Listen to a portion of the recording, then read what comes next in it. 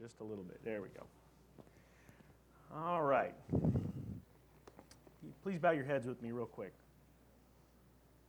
Dear Jesus, God, I ask that you would be with us this morning as we open up your word.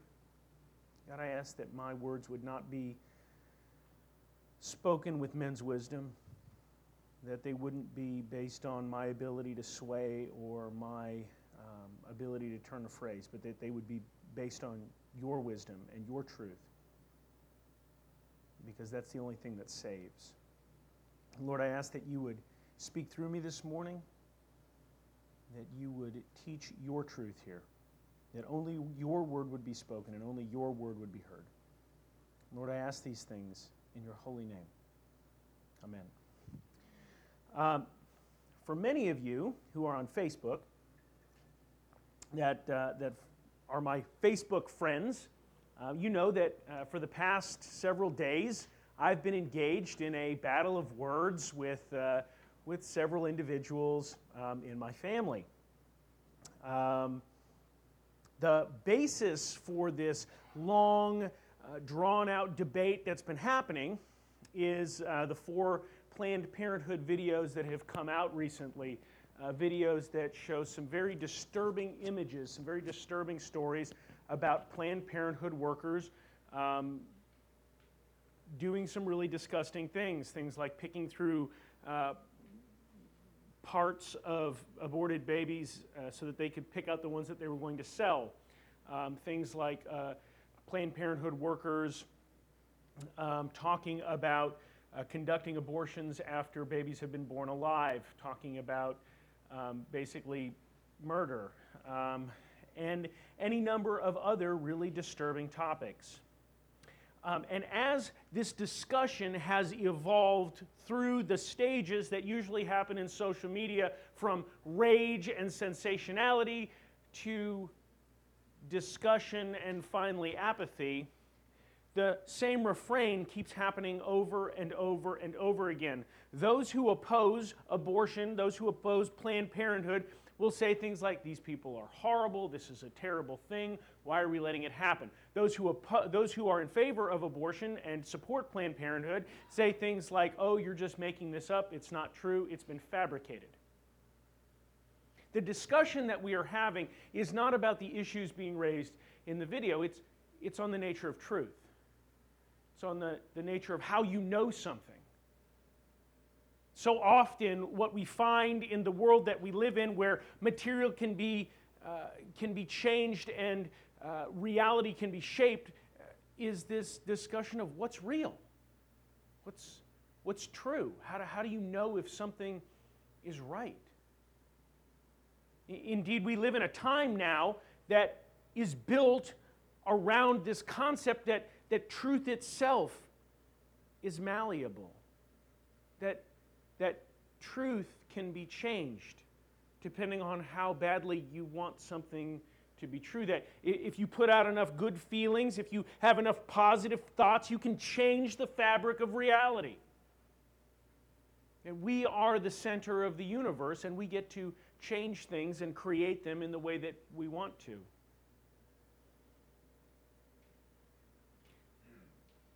This is absolutely, categorically not the message of the gospel.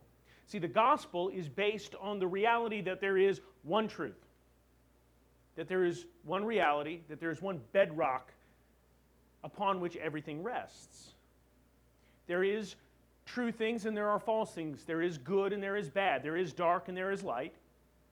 And as human beings, created in the image of God, it is our job to seek out that which is true and reject that which is false, to embrace that which is good and reject that which is bad. Because no matter how much you want something true to be false, it will not become false. The truth is the truth, no matter what you want it to be. This is, as so often in what we talk about, this isn't a new thing. This isn't something that we invented in the last 50 years. Relativism and the wishful thinking that we find in it is not something new. It's not something that has just sprung up. This is a reality of the human heart.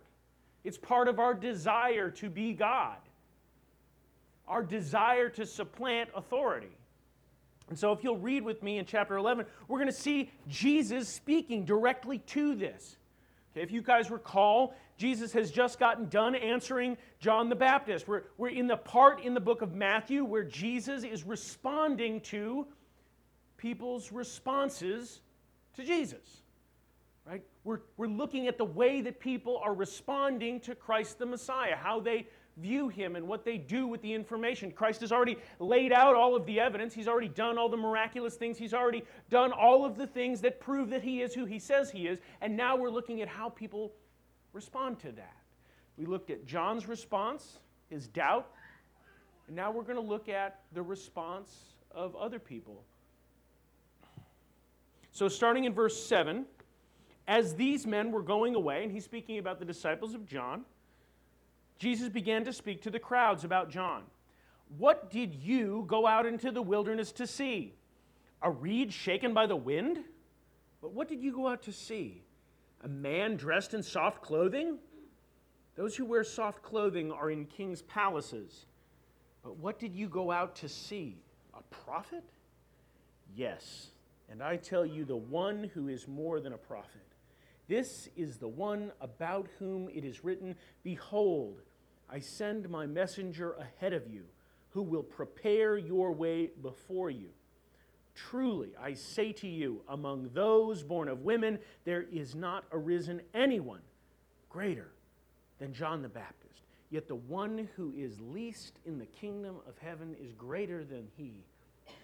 From the days of John the Baptist until now, the kingdom of heaven suffers violence, and violent men take it by force. For all the prophets and the law prophesied until John. And if you are willing to accept it, John himself is Elijah who was to come. He who has ears, let him hear. This is a lot. There's a lot here. This is oftentimes one of those passages where when people are reading through the Gospels, you skim through this because none of it makes any sense. It's a lot of contradictory statements, a lot of things that are kind of jumbled in there. So we're going to try to tease this out. We're going to try to pull this thread and find out what exactly Jesus is talking about here. What we have to realize is that Jesus is really speaking to those individuals in the crowd who have been criticizing John the Baptist. Okay? John's ministry, for all intents and purposes, has failed. And as the saying goes, victory has 1,000 fathers, but defeat is an orphan. And so all these people have now begun to turn on John. They're saying things that are bad about John. They're talking about John. They're saying, this guy was a weirdo. He's a weirdo. Right? He's obviously got issues in his head. And oh, by the way, I mean, look at the lack of faith he had. Right? The person that he said was the Messiah, now he's questioning it. Look how inconsistent he is. How could anybody have ever thought that he was a prophet? And so Jesus is asking the people who they thought John was. He's saying, why did you go out in the desert to watch this guy? Did you go out to see a reed swaying in the wind? Did you go out to see just a wind in the trees? No. This guy is the person that you always thought he was. He was the person standing in the desert speaking truth to power. He drew you out into the desert because he said the powerful and uncomfortable things that both drew you and repelled you at the same time. That essence of a prophet who says the things that you wish someone could say, the things that make you uncomfortable deep down because you know that they speak to you. This is absolutely a prophet from God. But see, he's more than just a prophet. He's more than just a prophet. And so he asked him, why are you objecting to the clothing he wore? Why are you objecting to the way that he dressed and the things that he ate? People that wear nice clothes and eat fancy foods live in palaces. They're yes men. They're the king's prophets who say what the king wants. This isn't John the Baptist. John the Baptist lived as a person outside of society, criticizing society. So don't all of a sudden turn around and say that he's inconsistent. or that somehow he has become weak. A momentary lapse brought on by being in prison for a long time does not destroy a prophet. And a person who wears weird clothing and does strange things does them because he is under the call of God. See, the people knew intuitively deep down exactly what John was, and Jesus is now saying it to him. This man is a prophet, but more than a prophet. He's a prophet, but he's not just a prophet.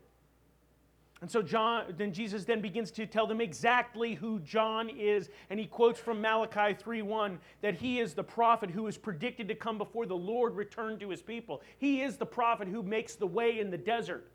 He is the prophet who is Elijah, the Elijah that will come to show the Messiah.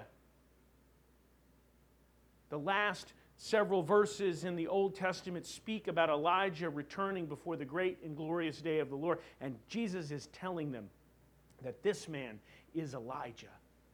He's saying, of those who have been born of woman, that's his way of saying everybody,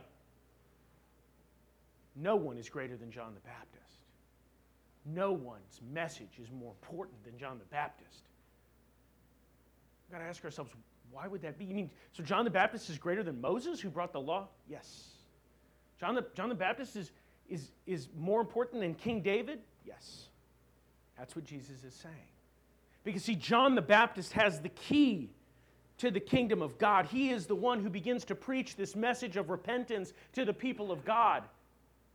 This message that human sinfulness is not a national problem, it's an individual problem.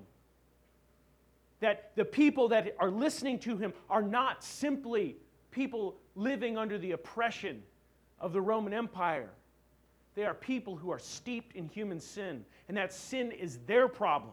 They're not people who need to be liberated from an external oppressor. They are people who stand in judgment and who are in danger of punishment. He brings this idea of personal repentance, this idea of personal sin that must be atoned for on a personal level. He sets the people up, putting them into an introspective view where they look at themselves and see the darkness that's there. This is why John the Baptist is greater than anyone who has come before. He takes the law that has been brought by Moses and applied by David and spoke about by the prophets, and he takes it, forms it into a knife, and sticks it right into the people's heart and twists it. Nobody likes that. Nobody can stand that for very long. And so the people begin to reject him. So what does Jesus say?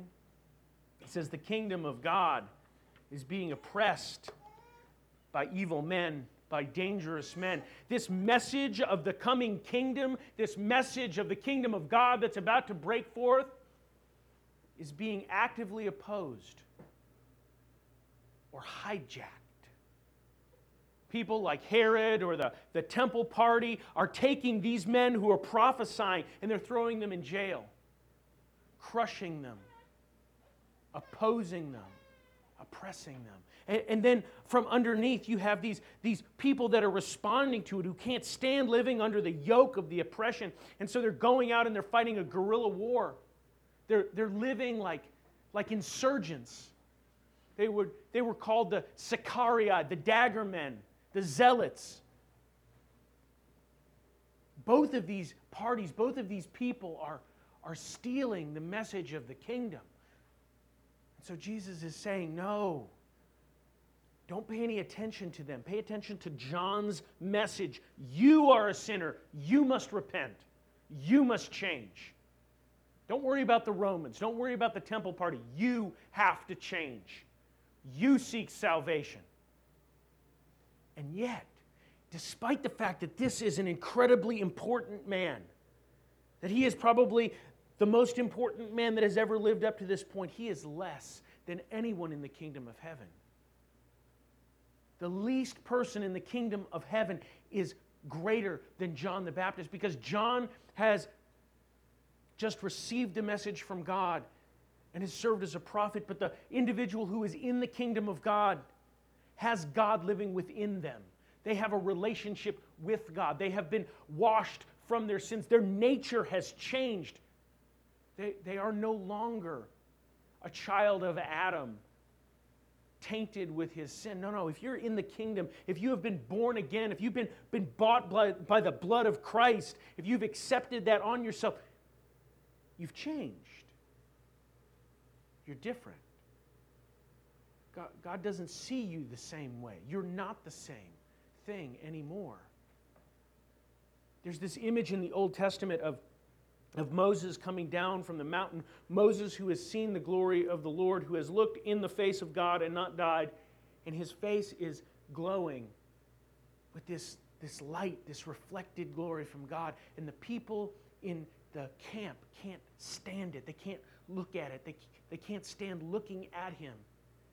And so he wears a veil because the people cannot see the glory of God. And in the book of 1 Corinthians, it talks about how we who are born again, who live in the kingdom of God, can see the glory of God without a veil.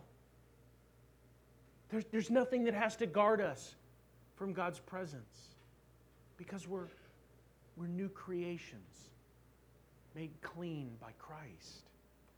And so the least person in the kingdom of God is greater than John the Baptist. This man that the people were opposing. See, John was the Elijah that was predicted in Scripture. He was the one that was going to open the way into this new kingdom so that people could be changed and made new. His message was transformative. He spoke the words of God's truth with fire. And he was opposed by people who did not want to believe it. They wanted it to not be true. They denied it. But no matter how much they denied it, no matter how much they wanted it not to be true, it didn't change. It didn't make it not true. See, the truth is the truth, no matter whether you believe it or not. I want you to continue with me in 15 as he's going to start to talk about the response that these people had to Jesus and the response that they had to John. He says in verse 15, or starting in verse 16, "But to what shall I compare this generation? It's like children sitting in the marketplace who call out to other children and say, 'We played a flute for you, and you did not dance. We sang a dirge, and you did not mourn.'" Now, I want to stop for a second and explain this because this has always confused me. What he's picturing here is children in the street playing a game. One group is supposed to play the flute, and the other group is going to dance. They're going to pretend like they're at a wedding. It's children pretending. And one group plays the flute, and the other group dances. One group sings the dirge, a funeral song, and the other group are supposed to act like mourners at a wedding. Except half the group isn't playing. The one group of children plays the flute, and the other group of children just kind of sits there. It doesn't do anything. I love my son.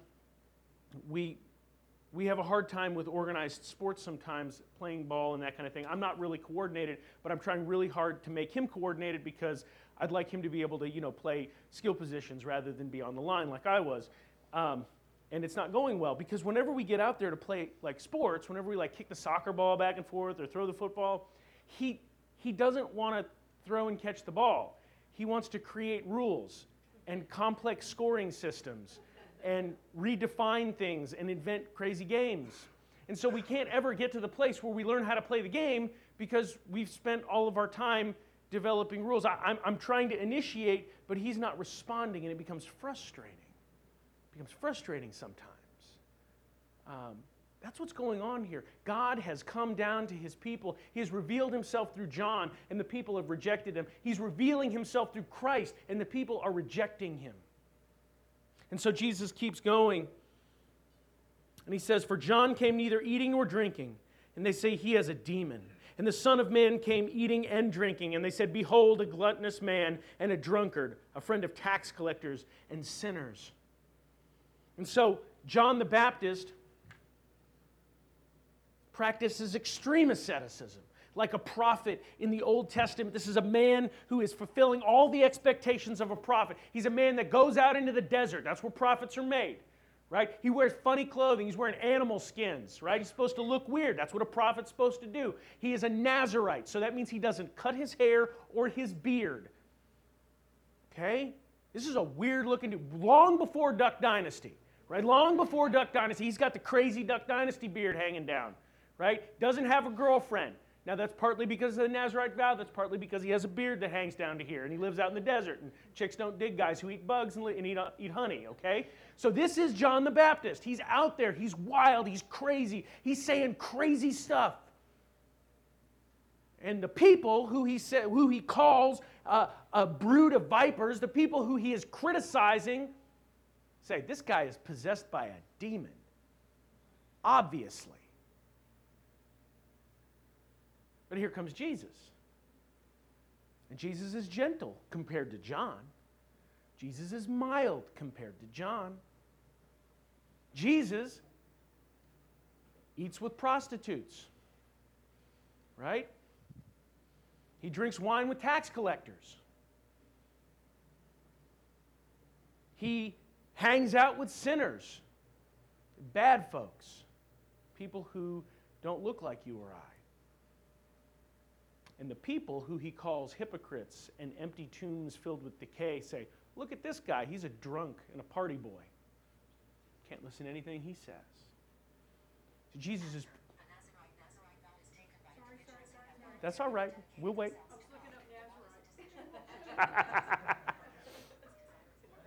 And so Jesus... So Jesus responds and points out to them, this has nothing to do with what John ate or drank or the way that he ate. It has nothing to do with what Jesus was doing. It has everything to do with the rejection that these people have for the message that's being brought. See, they don't like the truth. They don't like what the truth says. And so they're going to make up any reason possible, any smokescreen, any side reason, any red herring as to why this truth should not apply to them. And if you can't attack the truth, you attack the person that brings the truth. And you throw up as many different kinds of roadblocks as possible to deflect the fact that you are not where you should be. And Jesus, in his incredibly insightful way, cuts right through the smoke, demolishes all of the roadblocks, and says this. He says, wisdom is vindicated by her deeds. The truth will out. The truth will always out. See, John was fulfilling his role as the final prophet. Jesus was fulfilling his role as the man who was to come, the Messiah, and the people were rejecting him. And Jesus quotes to them a final proverb, and he says, the truth will be known by her deeds. There's another way to translate that says that the truth will be known by her children. There is this concept in the Old Testament, in Jewish mythology and Jewish lore, that the truth is a woman who trains her children up in wise things, and they go out and they're successful. And the idea here, the metaphor, is that God's truth brings forth flourishing in life. God's truth affects people. The truth of God, the wisdom of God applied to life is obvious. And so Jesus is looking at these men and he's saying, you can deny this as much as you want to. You can make up as many excuses as you want to, but ultimately, the wisdom of God will become known. The wise men have turned their back on John, and they are about to condemn Jesus. And history will look at these men and mock them for thousands of years. When we read this, we look at them, and who are the villains in the New Testament? Oh, they're the Pharisees and the Sadducees and all the people who rejected Jesus. The people who had been waiting for a Savior for 1,000 years, and when he showed up, they killed him. The people that had been speaking about the Elijah that was to come, and when they found him, they mocked him and cut his head off. These people who thought that they were so wise, who thought that they had the power to redefine truth, that they were the ones that got to set the agenda for God and how he was going to return to his people. Missed it. Big time. And they will spend from now until Christ returns as the generation that killed their own Savior. Because see, the truth will always out. Wisdom will be known by the result of its actions. But there's something else that's going on here. See, Christ came to preach wisdom. John came to preach wisdom. They came to bring the truth. But it was something even more significant than that, because Jesus himself is the wisdom of God. This is not just a prophet who's come to say cool things, to talk about things that you should do and the way that you should treat each other. He's not just this great moral teacher. In 1 Corinthians, Paul describes Jesus as the wisdom of God. He's not just somebody who brings the wisdom of God. He is the wisdom of God.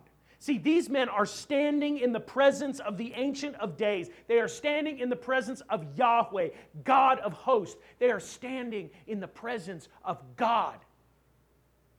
And they are rejecting him. They are making the same sin that Adam made in the garden when he walked with God and talked with God and then looked God in the face and spit at him and said, I don't want anything to do with you. I don't want you. I want to be God. I want to be in control. That's what these people are doing. They're saying, I know this is the truth, and I don't want it to be.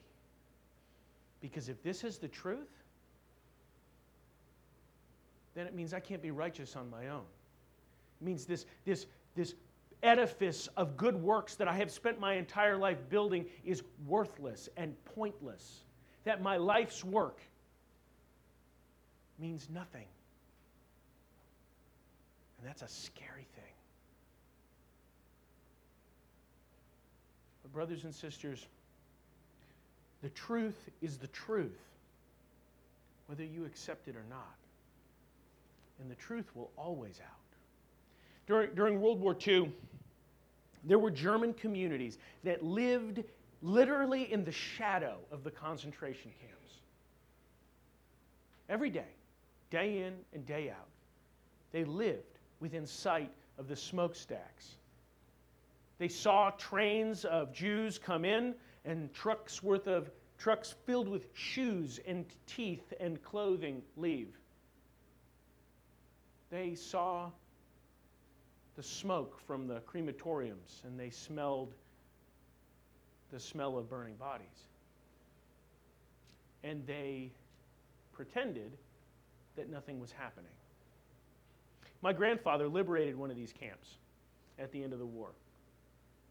And the people all claimed that they didn't know what had happened.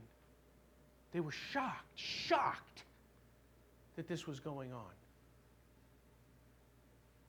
And they took these people to the camps and made them dig mass graves. They made them care for the emaciated children that were slowly starving to death. They had spent 5 years denying the truth, not wanting to believe that they were capable of that, not wanting to believe that horrible things were happening just around the corner, because after all, if they had believed it, then they would have to do something about it. They wanted it to not be true. But it didn't change anything. See, the truth is the truth, whether you admit it or not. And the truth will always out. Sometimes I wonder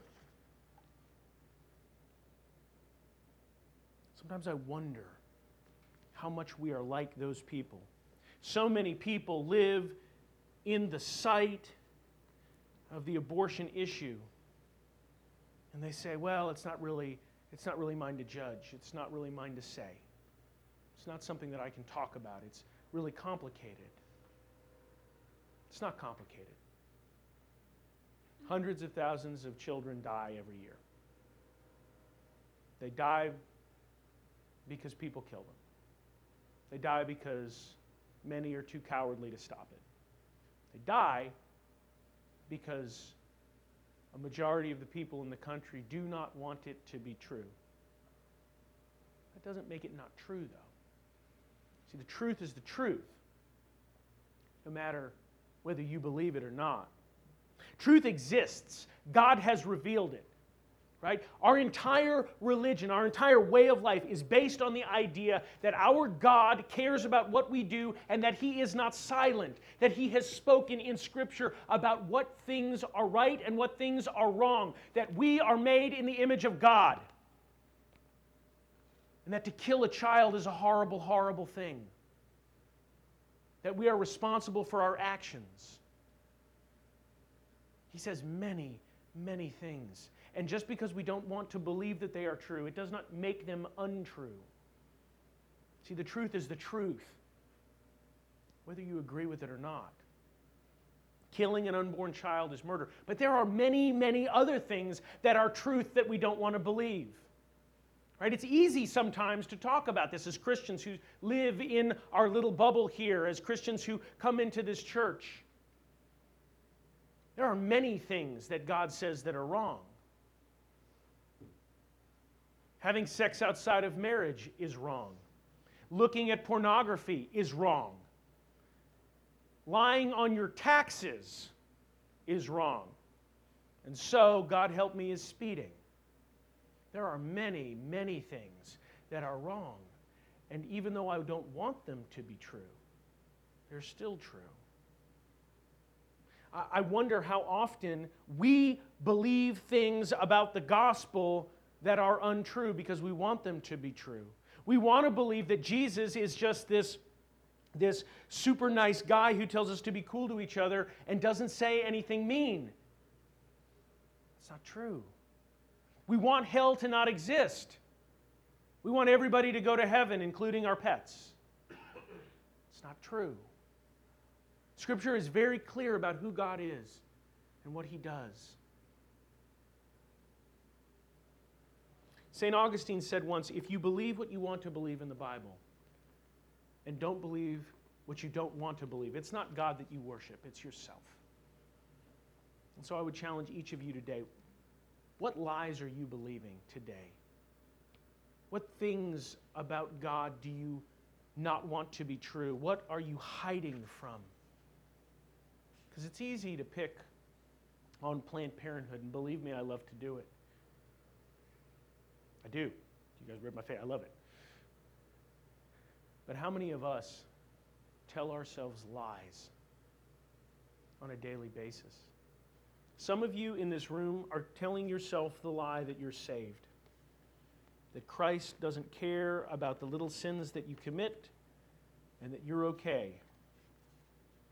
After all, you grew up in the church, or you're a good person, or you've never actually killed anyone. So I would tell you this, before you talk about abortion, before you talk about Planned Parenthood, before you do anything else, I want you to evaluate yourself today. I want you to ask yourself, are you believing a lie? Are you believing that it's enough just to be a sort of okay person? Have you truly, truly accepted Christ? Is it your faith, or is it the faith of your parents? Is it your faith, or is it the faith of the community around you? Is it your faith? Do you believe that Christ died on the cross to forgive you from your sins? More than anything else, this is critical. Because the truth is the truth, whether you accept it or not. And the truth has consequences. There are many people who have sat for 50 years in a pew and gone straight to hell when they die because they never had a relationship with Christ. They never were born again. They never changed their nature. They never accepted that gospel of repentance. So today, search your soul. Search your soul and ask yourself if you're believing a lie about where you're going to end up. Because brothers and sisters, the truth is the truth. Whether you accept it or not, it can condemn you or it can free you. And I'd ask that you accept it today. In a moment, we're going to have a time of invitation. If you have questions about this, if you are unsettled inside your heart, I ask that you would come forward. We will pray with you. We will talk with you. You can be sure today. If you have spent huge amounts of your life wandering from place to place without a home, come and join us. Join this place. We would love to be a place for you to grow and become strong and become confident in your faith. As I say every week, we are not perfect, but we do know who is, and we'll help you find him.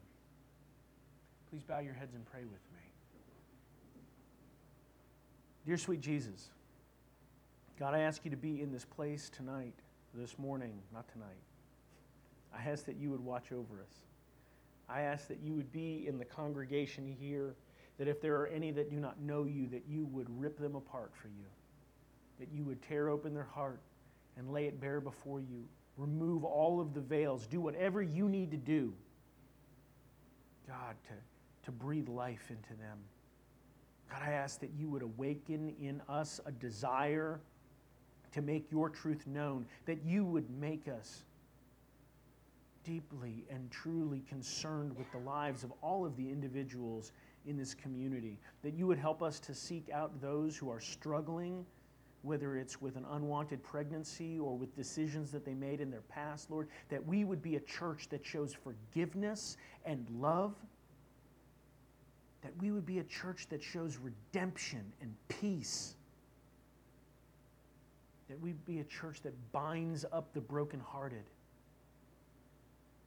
and leads people to new life in you. Lord, I ask these things in your holy name. Amen.